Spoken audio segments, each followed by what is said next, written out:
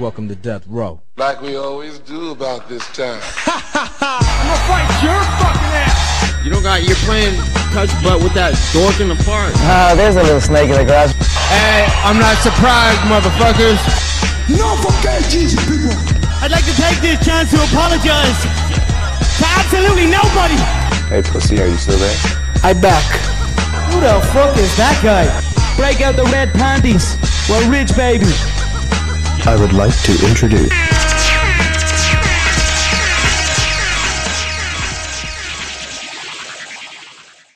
Welcome to the MMAforMoney show, episode 15. Yes, 245, UFC 245 came, and it went...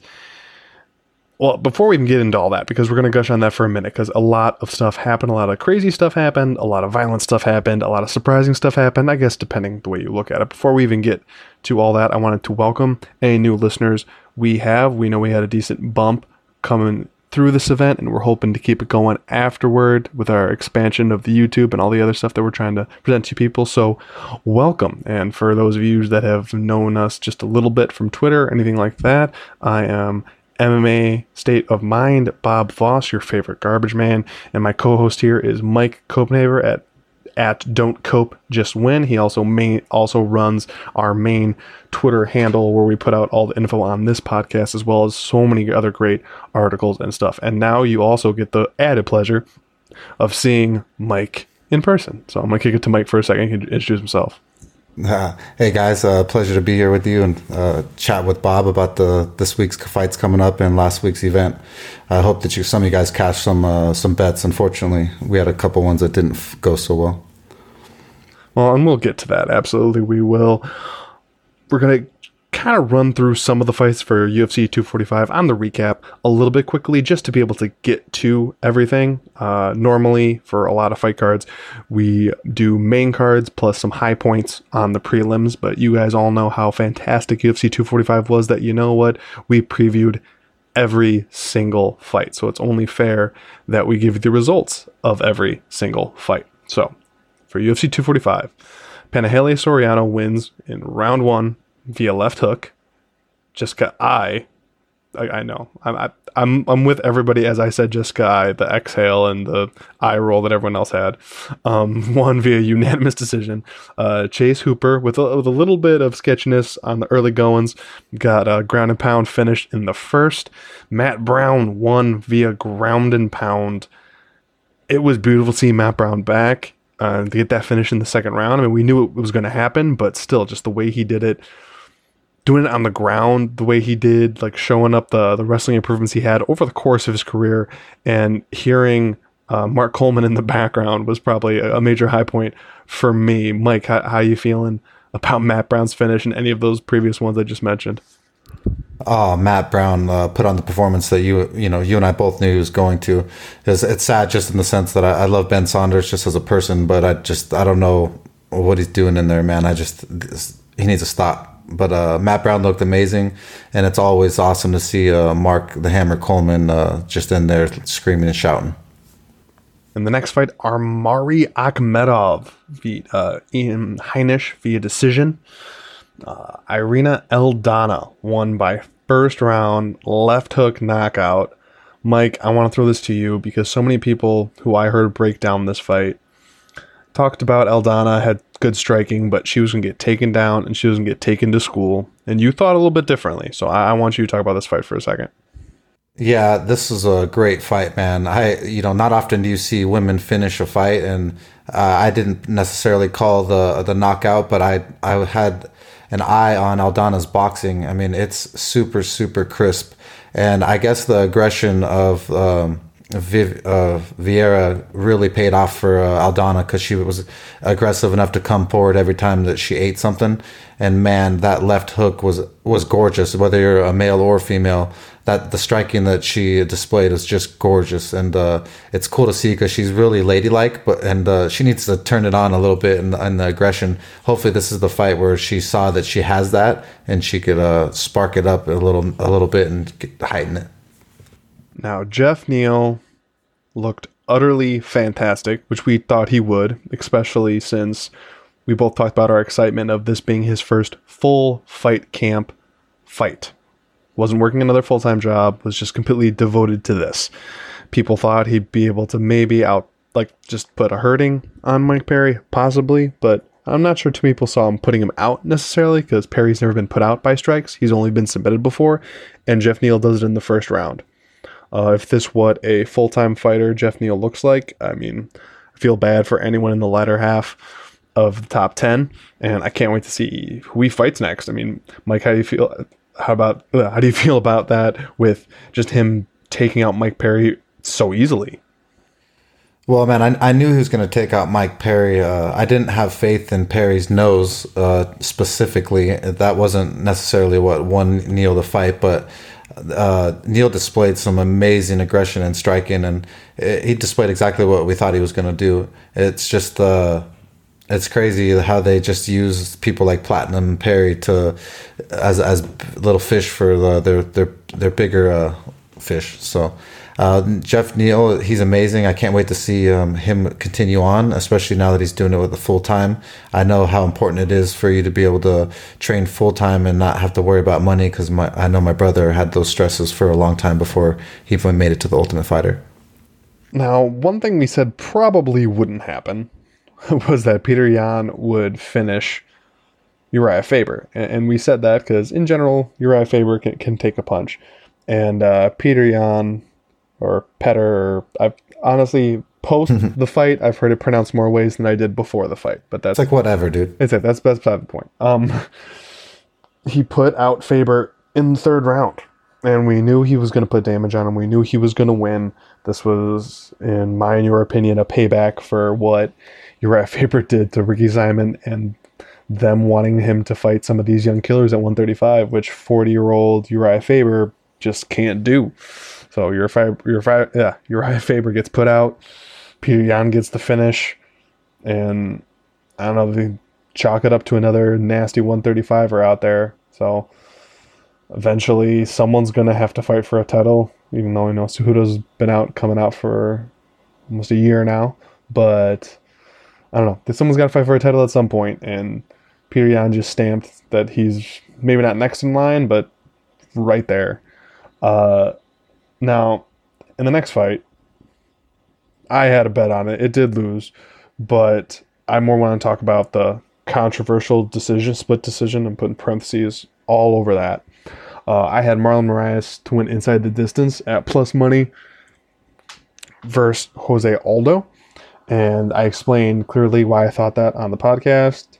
And the main reason I don't think it happened is, and I never thought I would say this about like Aldo or Aldo's camp in general. You almost had it in the first round. I know. And honestly, I think that would have happened because forever you heard about Nova União and specifically Aldo's terrible weight cuts. Because even when new weight cutting measures came up, basically these guys they did like what Pitbull Alves used to do. They wouldn't diet they would just eat as normal, whole camp, lose a little bit of weight from working out and doing the camp, and then just sweat out like 30 pounds or more and borderline kill themselves. And although they got a little bit better of it at Nova União and Aldo, they were still so rough. And that's why they talked about forever him going up to 155. But the sheer discipline that he had to do to legit not only lose the weight, but lose the muscle weight to get down there, because that's clearly what he did, because he would not have been able to perform that way if he sucked himself down like that. I mean, he was gaunt in the face. He was, but I was expecting to see him look much, much worse on the scale. I mean, other than the sunken in cheeks, he just looked real skinny. Not like sickly skinny when the guys cut too much weight that's mainly water. And he was able to perform. So kudos to him. I mean, I still thought Marlon Moraes won. I had it 3-2 for Marlon. I see a lot of people saying that's BS and Aldo should have won and treated as such, and he should fight Cejudo or any of this nonsense. And then Cejudo's making a video with the girls that he rented from Colby, since he's not using them anymore, and no one looks like they want to be there. Dirty girls too, bro. Like, I could get better looking girls for free over here in Malibu. And he's clearly pushing to win that 165 inaugural title with how much he's packing on weight right now and not training. So whatever weight he comes back at is going to be an issue. I thought Marlon Moraes looked good. I mean, he was faster in the early goings, which was clear, and that's what I thought would be the kicker. I mean, no pun intended, because I thought that's what was going to take Aldo out. And like you said, he was close to it, and I was borderline counting my money when that happened too. But he never got a second chance at it, and that's a bit of a confidence issue for Marlon Moraes. Is if he gets you in that spot and he finishes you, great. If he gets you in that spot and he doesn't finish you, he starts to waver as the fight goes. And that's what happened. But initially, I wasn't worried about that because I thought Aldo would be just as compromised given his hellacious weight cut. But, I mean, again, kudos to the guy. It looks like he dropped it, given his physique at points, 5 to 10 pounds of muscle as well to help him get down, which, I mean, if that's your choice, that's your choice, dude. It's probably not good for your health long term, especially given his fight age, which is probably pushing 50 at this point. But that's all I want to say on that point. But still, kudos to Jose Aldo. He looked amazing for a dude that used to barely be able to make 45. So, Mike, thoughts on this fight? It was an actually pretty entertaining fight versus some pretty high level mixed martial artists. I was pretty scared the whole fight after the first round because I just didn't trust the fight in general because Jose Aldo just kept coming, man, and I just was hoping he'd gas and he wouldn't. But I thought that Moraes edged it a little bit with better defense, and I know that some people said he's running, but I mean Floyd Mayweather made a career of running and not getting hit. So I mean I don't even know what to say about it anymore. I mean it's like you run and don't get hit. People say you run. I mean you didn't get hit. So I mean when is it defense and when is it running? It's running when Conor McGregor's got his back to Nate Diaz when he's winded as could be. I didn't see Moraes doing that ever in the fight. I definitely saw him trying to circle out for distance and making sure that he didn't leave himself vulnerable to something stupid. So say he's running is blah blah. It was still a great fight. I still think the younger, hungrier, better prospect in the division is Marlon Moraes. So I was glad to see him win. Well, one last quick thing on that point before I move on. I don't want to drown the whole thing about this fight. That's not even a title fight. But at some point, he was being more defensive because dude just got finished in his last fight. Yeah. So he's just being a little more conservative. But whatever. I'll take that on the chin. I'll take the loss of the inside the distance, even though I still think he won the decision. And he did win the decision. So we're moving on to the first of 3 title fights. Okay, sorry. Amanda Nunes won via unanimous decision over Jermaine Daradami.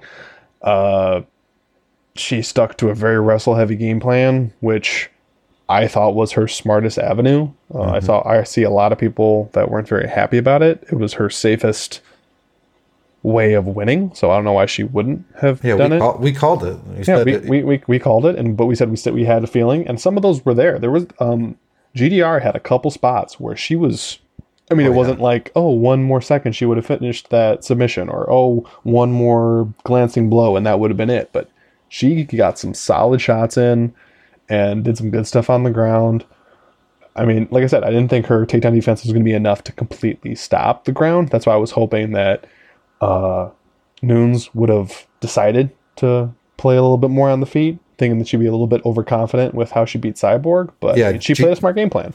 GDR was super impressive, man. I mean, I don't think I've ever been so impressed with her. I think it was the submission attempts that she had locked in. The fact that she is adapting and making her game more diverse from a striker. But I came off that fight not as much impressed with Nunes. I was more impressed with GDR and the fact that she still is coming and has a high ceiling. No, I completely agree. I think a lot of people wrote her off. You could tell I was actually really close. I did say on the podcast, if she breaks plus 300, I might have to bet her even for like a half a unit. And like day of, it got to just plus 305. And I had debated it, but as Mike knows and a few other people know, I was a little bit under the weather. So I'm not even sure if I could have physically typed in what I needed to at that point before I went MIA for like 3 days. But no, she looked great. I'm not going to say Amanda Nunes looked bad. She still looked good. She didn't look ferocious is more what I mean. And all champions hit this level at some point. She just might be hitting it now where now she just wants to keep the wins coming, so she becomes a little bit more conservative. It's similar to what John Jones is doing. It's like they know they could beat these people, and they're going to beat them at the easy way to win. Like the most defensive, less chance of taking a shot, even if it's not necessarily the most aesthetically pleasing. And it's smart. It's the GSP way. Yeah, this might be the new version of Amanda Nunes we're going to deal with until she has a new fight that's going to excite her. And the only way that's going to happen if, I don't know, someone like Aspen Ladd goes on a finishing spree for the next 2 years. So we'll see that if or when it comes. Now, of all the championship fights, the only one that actually surprised me was the next one. For the featherweight strap, Alexander Volkanovski beat Max Blessed Holloway by unanimous decision. I scored it for him. I'm not going to be delusional and say that I think Max won that fight. I had it 3-2. I've heard people that had it 5-0 for Alexander Volkanovski, and that I cannot agree with. I'm there for a debate for 4-1. I had Max 3-2. I just thought that, and I do think Max was coming on stronger in the tail end. Like I said, I gave him the last two. I don't think, I did not underestimate, or anything for Max Holloway. I think I undervalued Alexander Volkanovski quite a bit with his striking acumen. Mainly because with the sheer amount, I'm not sure if I said it in the podcast or not, but with the volume that Max does, he kind of makes your game plan melt away. And since we're so used to seeing that, and I thought that's what he was going to do to Volkanovski, I'm like, Volkanovski's going to have the right game plan. Volkanovski's probably going to win early. But that volume gets put on you, your game plan goes out the window, and then you just try to go for it. Volkanovski kept to that game plan for 5 rounds. That's just impressive, man, while getting landed on by Max. So, I don't know, super depressing kind of a fight, because if you've listened to this podcast for any stretch of time, you know we're huge Max Holloway fans. We always will be. He's still young. He's not going anywhere. He's still got plenty of fights. But, man, this one was a bummer. Bet aside, this was a real bummer.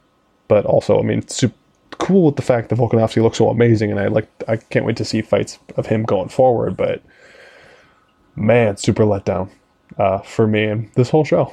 So on that sour note, I'll pass it to Mike while I try to recoup my feelings. Yeah, man, I normally get upset about losing a bet, but I don't know if I was more upset about losing it or just watching Max Holloway lose.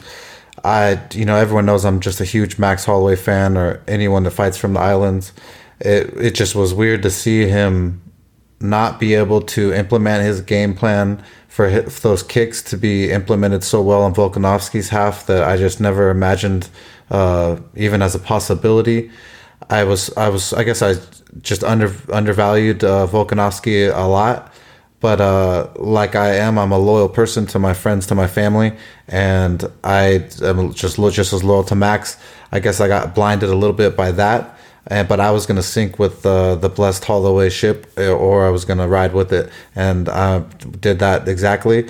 It sucks, man, but I'll try to leave emotions out of it next time. I really thought that Max was the better fighter because of the volume and the cardio for 5 rounds. Yes, he was picking it up at the end, and I thought being more dominant towards the end, but he came up short. And Volkanovski looked amazing, and I just can't wait to see a rematch so that I could see if Max turns it on a little more, because he looked just hesitant and he didn't quite look himself. No, I agree there. I'd like to see a rematch. I honestly hope they don't do an immediate rematch, because I don't think between this fight and a fast turnaround, he can make the necessary changes to his game to make sure he wins. But in 1 or 2 more fights, absolutely. Then that's more just because I want him to win the rematch more than what he could do. Could he do it? Possibly. But in 1 or 2 fights, I think he would have it more nailed down and have a better shot. And what you were saying with riding the Blessed train had me thinking in betting, in UFC, MMA, all that stuff, especially when it comes to fighting, there's these narratives that we fall in line to. And you kind of have to, because you need to since you're talking about an individual fighter, individual fighters, and not an entire team, you have to lean into these narratives sometime because you don't see every aspect of training of these guys or things they're into. And I'm going to give a more of an explanation to that. And it references this fight and actually one we just talked about not that long ago. So one of the reasons I downplayed Volkanovski, and I said it on the last podcast, was his two most notable wins were Chad Mendez, who was coming back from 2-year USADA suspension. Quick win over a jury, but still 2 years USADA suspension, where he beat him handily. Then he went against Jose Aldo, who he beat handily, who hadn't beat too many names since losing to Holloway. So I had in the back of my head that Aldo is washed. Not washed in like he's not a fighter, but like against the elite of the division. So when he beat him, to me it just showed me, okay, well he beat a not prime Jose Aldo. But then you see Jose Aldo drop down to 135 and come a few strikes away from beating one of the top guys in the lower division. So I definitely watered down that win with the thought that he just beat a not so good Jose Aldo versus, man, he beat a really good Jose Aldo and gave him like the proper due. I still would have gone with Max, but I think that gave me a little bit more push than I would have normally had. And we all do these narratives for a lot of these fights because if you're right, that's how you get edges in some of these fights, especially when the odds are off. And I wouldn't necessarily say those odds were off, but whatever. So moving on to the main event. This is their 3 title fights. Kamaru Usman won via TKO, like broken jaw and follow-up punches, even though the broken jaw happened a little bit earlier, in round 5. There's 50 seconds remaining. Mike, I'll let you go with this one first, and I'll back clean up. So how do you feel about this main event? I thought this was one of the best main event fights that I've seen in a long time. I knew it was going to be a great fight, but I didn't necessarily expect it to be a striking war for the whole entire time. I was super impressed with not only just Usman, but I was super impressed with Colby. I was impressed with him and his determination, even when he got his jaw broken after the 3rd round. The fact that, I mean, most people would just quit and they can't bear the pain, let alone get hit in it for 2 more rounds by the champion of the world. So I just, the heart that he has is just amazing. But Kamaru Usman performed amazingly himself. He overcame all the stress that comes with being the champion and all the hatred that was going back and forth between Colby. Even though a lot of that, most of that is all makeshift, just garbage, just made up for hype. Colby's nothing of the sort of the person that he makes himself to be. Just like my brother wasn't a war machine. You know, he was John Copenhaver, and then they made him out to be something else so that he could hype fights, get a name and a following. And then my brother took it farther than he should have, being an idiot. So the fact that Colby runs his mouth so much kind of took away from the fact that we saw such an amazing welterweight performance. To me, it was one of the best MMA fights that I've seen in a long time between 2 very evenly matched people. To me, Colby was winning that fight, and I thought if he could survive that last round, that he possibly would have won the belt, and it would have been just awesome for the controversy. But good for Kamaru Usman, and I'm glad that we just have people who really want to be good role models for our kids, and Usman is that, so I can't hate on any of that. Yeah, I had it even going into that final round, and honestly the broken jaw starts to make sense when you look at it, the whole scope of the fight on when it happened. I didn't necessarily expect there was going to be much wrestling. I did think there was going to be some, at least attempts, just to kind of feel out the waters, more just to have the threat out there than anything. But basically, the fight went... I mean, we didn't have a bet on this fight. We didn't. I think in the end, pretty sure... Did we both pick Colby in the end?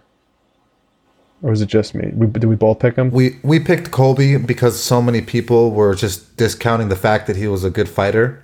Yeah. But if you go back to just our other podcasts and the times we've talked about Usman, we had Usman's back in the sense that we thought that he was a great fighter, a little bit bigger, stronger. I think we can go back and credit Ash MMA, one of our old buddies, who also liked Usman a lot too. But as you see everyone swaying and hating on Colby, it's so hard to wonder if you're being swayed by the hatred and going on Usman for that, or what, you know. So it just was a great fight, and I'm glad that we both kind of knew that it was going to be evenly matched. Well, and that's like I know I ended up picking Colby, but I wasn't sure if we both did going back. But it's because what showed in this fight. It's like we said at the end of the I know for a fact I said at the end of the podcast that this should be a pick'em fight, and we have one of these fighters that's like plus 170, plus 180. It was a ridiculous number in my opinion, especially when I'm not saying if he wouldn't have got his jaw broken he would have won and that was a foregone conclusion. I'm not saying that, because Usman was hitting with the harder punches. Those still would have added up over time. We still don't know what the 5th round would have looked like, and going by the judges' scorecards, if I recall, the judges had it 3-1 either side and 2-2. So if that last round was still clear Usman, no matter what, it's like he would have lost a split decision. So, but maybe he would have been able to come on stronger in the 5th. I don't know. But I know why I picked him, because I've talked about my love for volume strikers, especially when they'll put it on you and they could do it for all 5. It's like that's a pretty safe bet a lot of times. And he showed it early on. But I mean, big kudos to Usman.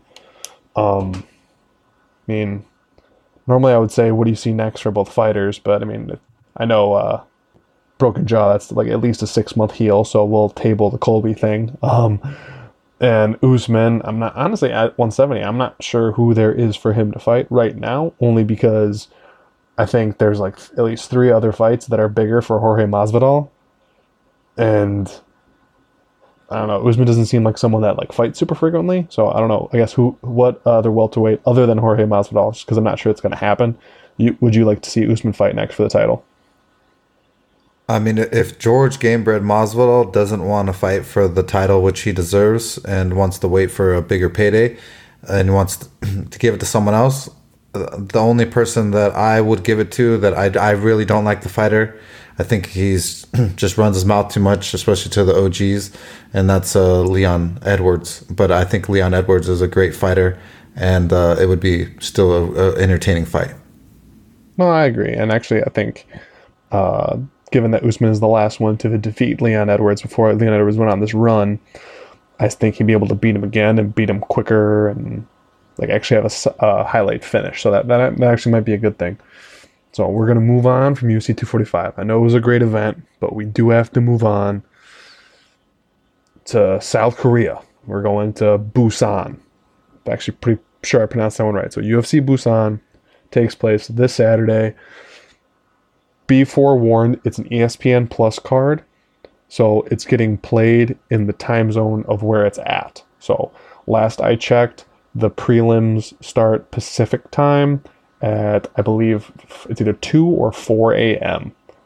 So yeah, it's probably 2 a.m. It's garbage. Yeah. So enjoy that. Or you can watch it later on ESPN Plus, or wake up just for the main, like the top like 3 fights for sure, maybe more, and then watch the rest later. Take it in as you please. That's the best thing about streaming services. Don't let anyone tell you different. Just don't go on Twitter or Facebook, otherwise you're gonna get wrecked with news. Well, exactly. Yeah, you got to have some protocols. It's like because I rarely watch fights live. If you don't know that, I'm sorry if that's a shocker. I don't watch most fights live. He's got a family. I do, but I watch his probably up through the early prelims night of, maybe a little bit later depending, and then usually either Sunday afternoon or at absolute latest Monday afternoon. I've by then caught up. So, but by all means, watch it as your own discretion. You don't have to watch everything live. It's okay. It took me a long time to learn that. I used to have to watch every fight live, and if I didn't watch it live, I wouldn't watch it, and then I would freak out. There's too many fights to do that nowadays for anyone that has a life. So you don't have to watch every single fight live. It's okay, but whatever. South Korea, Busan, UFC. Alexander Pantoja, who's coming off his loss to Davison Figueiredo in like a battle of who's next at flyweight, like who's the next thing. And this was back when flyweight, we weren't sure if it was a thing, but they were battling to find out if it was and who that thing was. And Alexander Pantoja lost. But he's a super slick grappler. He was on that flyweight season of Tough, along with most of this generation's flyweights, honestly. He's a minus 220 favorite over Matt Schnell, who's plus 180. He's on a 4-fight win streak, which does sound great. But that's after his first 2 UFC fights being losses. If you remember, his claim to fame, his 2 claim to fames were he was on that MTV show Caged, that weird reality TV show following Louisiana fighters from Dustin Poirier's neck of the woods, and he was one of the last fighters sponsored by Tito Ortiz's Punishment Athletics. So, random news and notes. I actually really like Matt Schnell in general. I think he is making major leaps and bounds. This plus 180 is super tempting. Pantoja is just a little bit too slick on the ground, and I think he might catch Schnell's neck at some point in the fight. Schnell might even be up at that point. I don't know. I'm still not turned off on Pantoja enough to bet against him, even though my initial lean was Schnell. Mike, how do you feel about this flyweight fight? This is definitely going to be a great fight. These guys are both super scrambly, and the jiu-jitsu is really good. So I'm having a tough time picking between the two. Pantoja has the better jiu-jitsu, so I tend to want to side with him. But Matt Schnell, as an American, he's got great jiu-jitsu too, and he's pretty ferocious. So, man, it's so tough. Since it's that tough, I would have to go with Dogger Pass, and Matt Schnell for that money is pretty ripe. So I would go with Matt Schnell. In the next fight, we're going to break down Cyril Gane, the gigantic, athletic, kickboxing Frenchman who, at times in the past, at least a couple times, has trained with Francis Ngannou, who has all of a sudden developed a sub game because he's so crazy athletic and has been subbing heavyweights in the latter stages of the 3rd round, is fighting Tanner Boser. Oh, sorry. Cyril Gane is minus 750 favorite. Yes, minus 750 favorite. Versus Tanner Boser plus 525. He is the Canadian heavyweight decision machine who has pretty good hands and will outlast you, which for a heavyweight can be a very good thing. But when you start getting against these higher echelon heavyweights that have a little bit of cardio and hit a whole bunch harder, they're going to pull it off. I actually think Gane is going to get the finish here. Boser's only been knocked out once in his career. It was by Tim Hague in like 6 seconds in his first like 6 or 7 fights. But I think Gane's power is a little bit different, and he's going to know that after he starts feeling it. Mike, how do you feel about this heavyweight fight? I think that Cyril Gane is a real freak athlete and just human being. I wouldn't want to get hit by him, not anywhere at any time. So I would go with Gane by devastation by one of his right hands. I think he has like a 8-inch reach advantage over the other guy. So I would just go with Gane to make a name for himself. Okay. Kyung Ho Kang is currently 5-2 in the UFC. He's basically that fighter that every time they're remotely in the area, he's on the fight card. He is a former Road FC champion. If I wrote that down right, his nickname is Mr. Perfect. It's just a wonderful nickname. He's minus 250 favorite over Lu Pingwan, plus 210. He's 2-1 in the UFC. He was in one of that initial crop, well, not initial crop pullovers, but the most recent crop pullover of Chinese fighters into the UFC as they try to expand into there. Early heavy lean for me on Kyung Ho Kang, just because I have more experience watching him. I know that he is UFC caliber. Even sometimes the regional UFC caliber is different than even regular UFC caliber, even though regular UFC caliber doesn't mean what regular UFC caliber used to mean. But he could stick around, and he could beat people. He's got a well-rounded enough skill set to give most anybody fits, and I think he's going to do that to Pingwan.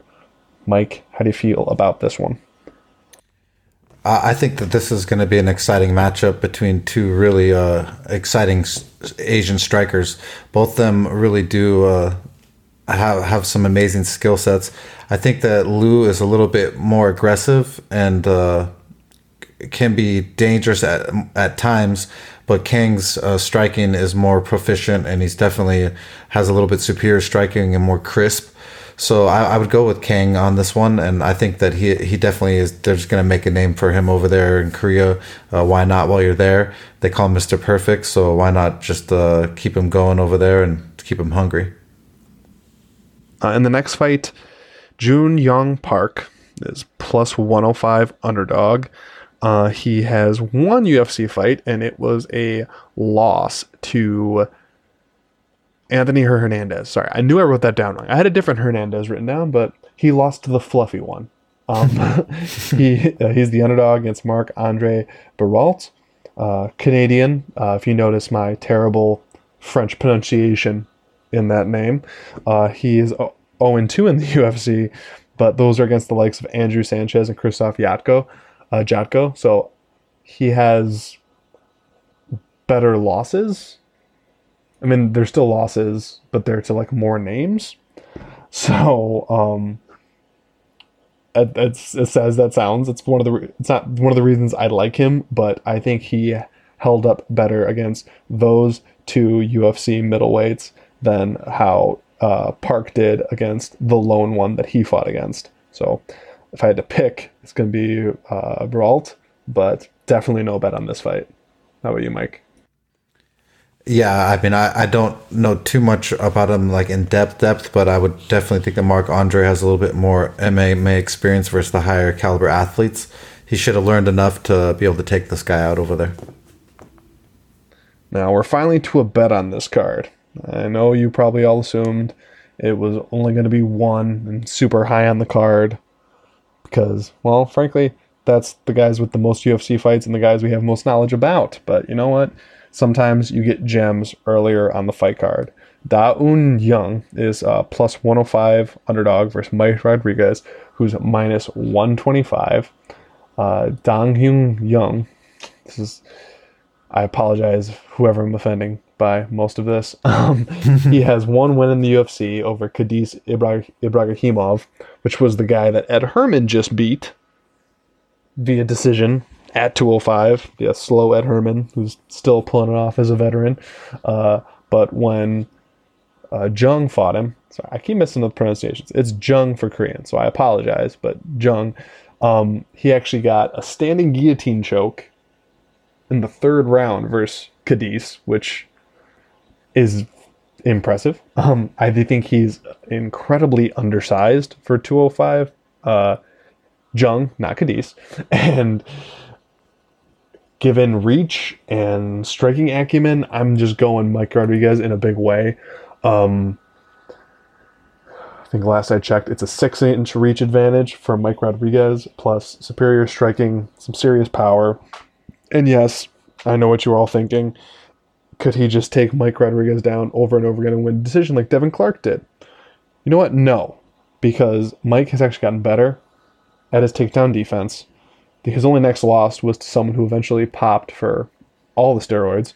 So, and against Adam Milstead, another wrestler, he ended up finishing him. Yes, it was in the first round, but he did show better takedown defense at the time. And given the size disparity and athleticism, speed, and just a cavalcade of different things that are check marks on Mike Rodriguez's side, has me signing with Mike Rodriguez in a big way.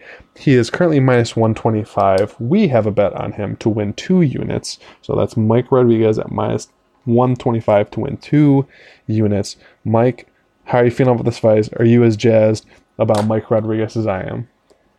Yeah, I like Mike Rodriguez a lot. I think that his length and his clinch and knees are super devastating.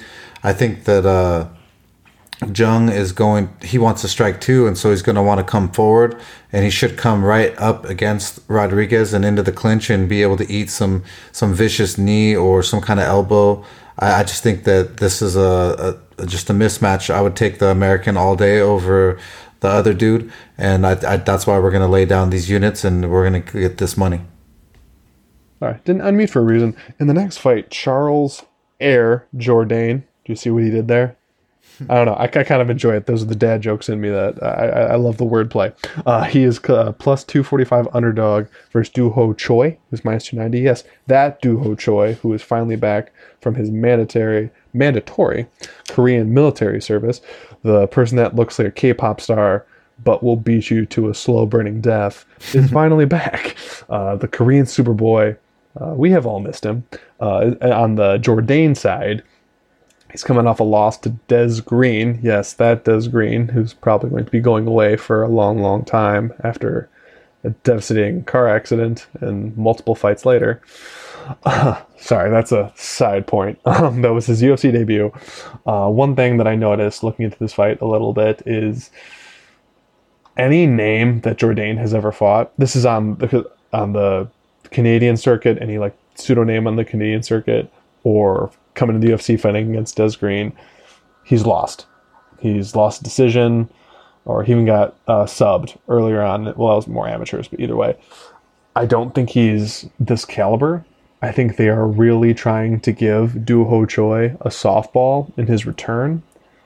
I mean, the odds indicate that huge as well.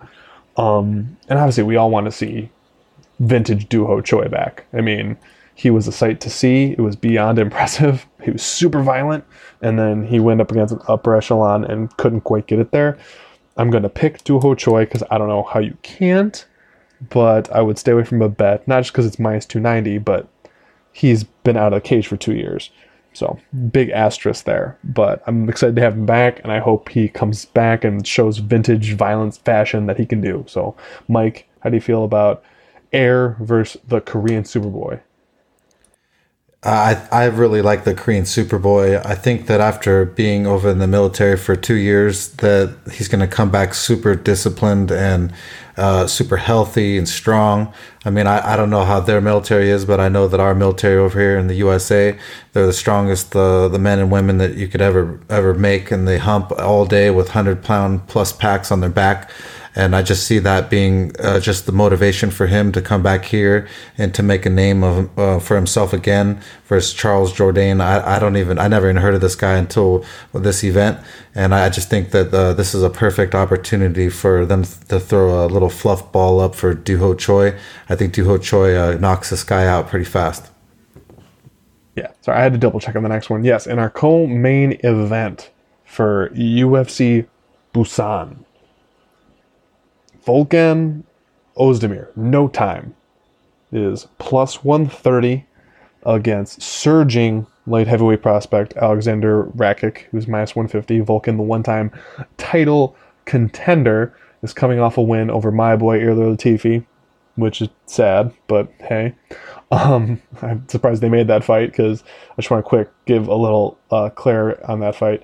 So he was supposed to fight Ilir Latifi twice over the span of a few months, and it got rebooked that many times, and then it got pushed. So I don't know, those kind of situations always just make me laugh. But either way, he finished him because he's got some serious power, and I hate to say it, but Latifi can't handle the big brutal power. Now he's going up to heavyweight, which makes me sad. But before we linger on that too long, before that, Dominic Reyes had a split decision loss to Ozdemir had a split decision loss to Dominic Reyes, which many people thought that he won. At the time, I did as well. I haven't gone back and rewatched it, and probably won't until Dominic Reyes is about to fight for the title. He also lost by rear naked choke in the third round to Anthony Smith in a fight he was winning the entirety of. And his first loss in the UFC before that was to Daniel Cormier. So his big streak happened before that. So he's been hot and cold to an extreme degree. Seems to be winning fights till he loses them. Really, the only one that he was actually dominated was against Daniel Cormier. And now he's fighting against Alexander Rakic. Now, Alexander Rakic is one of the few 205ers that people have been super high on recently. Johnny Walker has since faltered. Dominic Reyes is fighting for the title. And here we have Alexander Rakic. Now, Alexander Rakic is 4-0 in the UFC. Excuse me. The last two coming by first round finish. One over Jimmy Manuwa, which has got people talking, even though Jimmy Manuwa is not what Jimmy Manuwa once was. Sorry, tongue-tied. Not too many big names on it besides that. I mean, he beat Devin Clark. We talked about Devin Clark a little bit earlier on, being a decent wrestler. People want Alexander Rakic to be a thing. Mike, do you think Alexander Rakic is a thing? I think so. Just because his diverse striking, he throws really, really good kicks. And anytime you got someone throws hands and kicks versus someone, I don't even know if No Time can throw a kick, or I don't really know about a high kick, but I could be wrong. But I think that Racek is the real deal. I think that he's younger. He's got the higher ceiling. I really believe he's the man, and he's gonna come in here and show No Time it's his time. Yeah, I don't know where I sit on this fight because I've perpetually got Ozdemir fights wrong. Like, going back to when he beat OSP, I've been getting Ozdemir fights wrong. He's one of the fighters that's on my list of I don't bet because I don't see them clearly. So that's Mike's take on it. It's a fantastic take. I'm not going to say anything on it because I don't want to jinx any of you people with my horrible Ozdemir takes.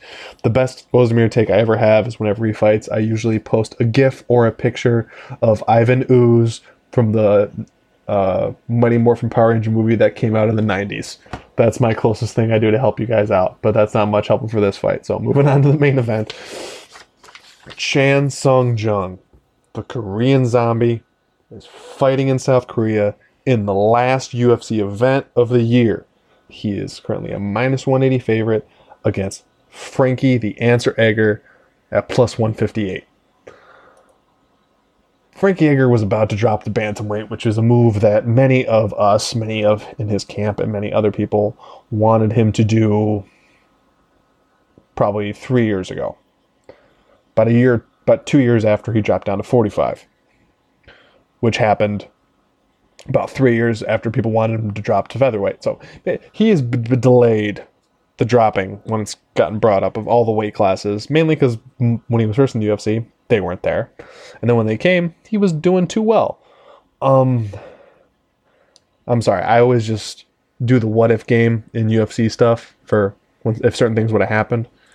And man, if Edgar would have dropped to his natural weight of either 45 or 50, like professionally, like 35 in his prime, I would have loved to see prime Frankie Edgar at 35 versus prime Dominic Cruz at 35, because they're for Edgar's a little bit older, but they would have been like within like 2 years of each other at that weight. That was just one of those fantasy matchups I never got to see.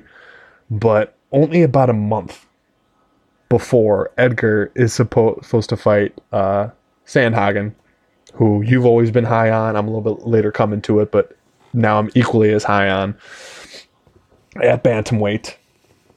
He's stepping in short notice, now back up to 45, although it's not really a jump up because he was probably just in the midst of dieting to 135, so there won't be any weight cutting. It'll just be the dieting he was doing for the most part. Steps in for Ortega, who's injured and out for another undisclosed amount of time, and against Korean Zombie.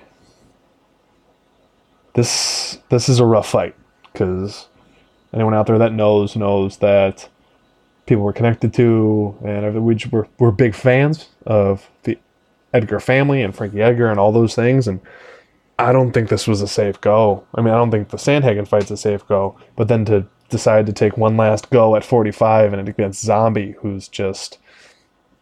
You don't come out of a Zombie fight without getting hurt. You don't. So Frankie Edgar is going to get hurt, and he's coming off the Holloway fight where he got hit a whole bunch, and I just do not see it ending well for Frankie Edgar. Very high on the Korean Zombie right here. He does have holes in his game. Most all fighters do, but the holes that he has are not things that Frankie can get him on. Frankie is not the circle out, make him pay. He's not the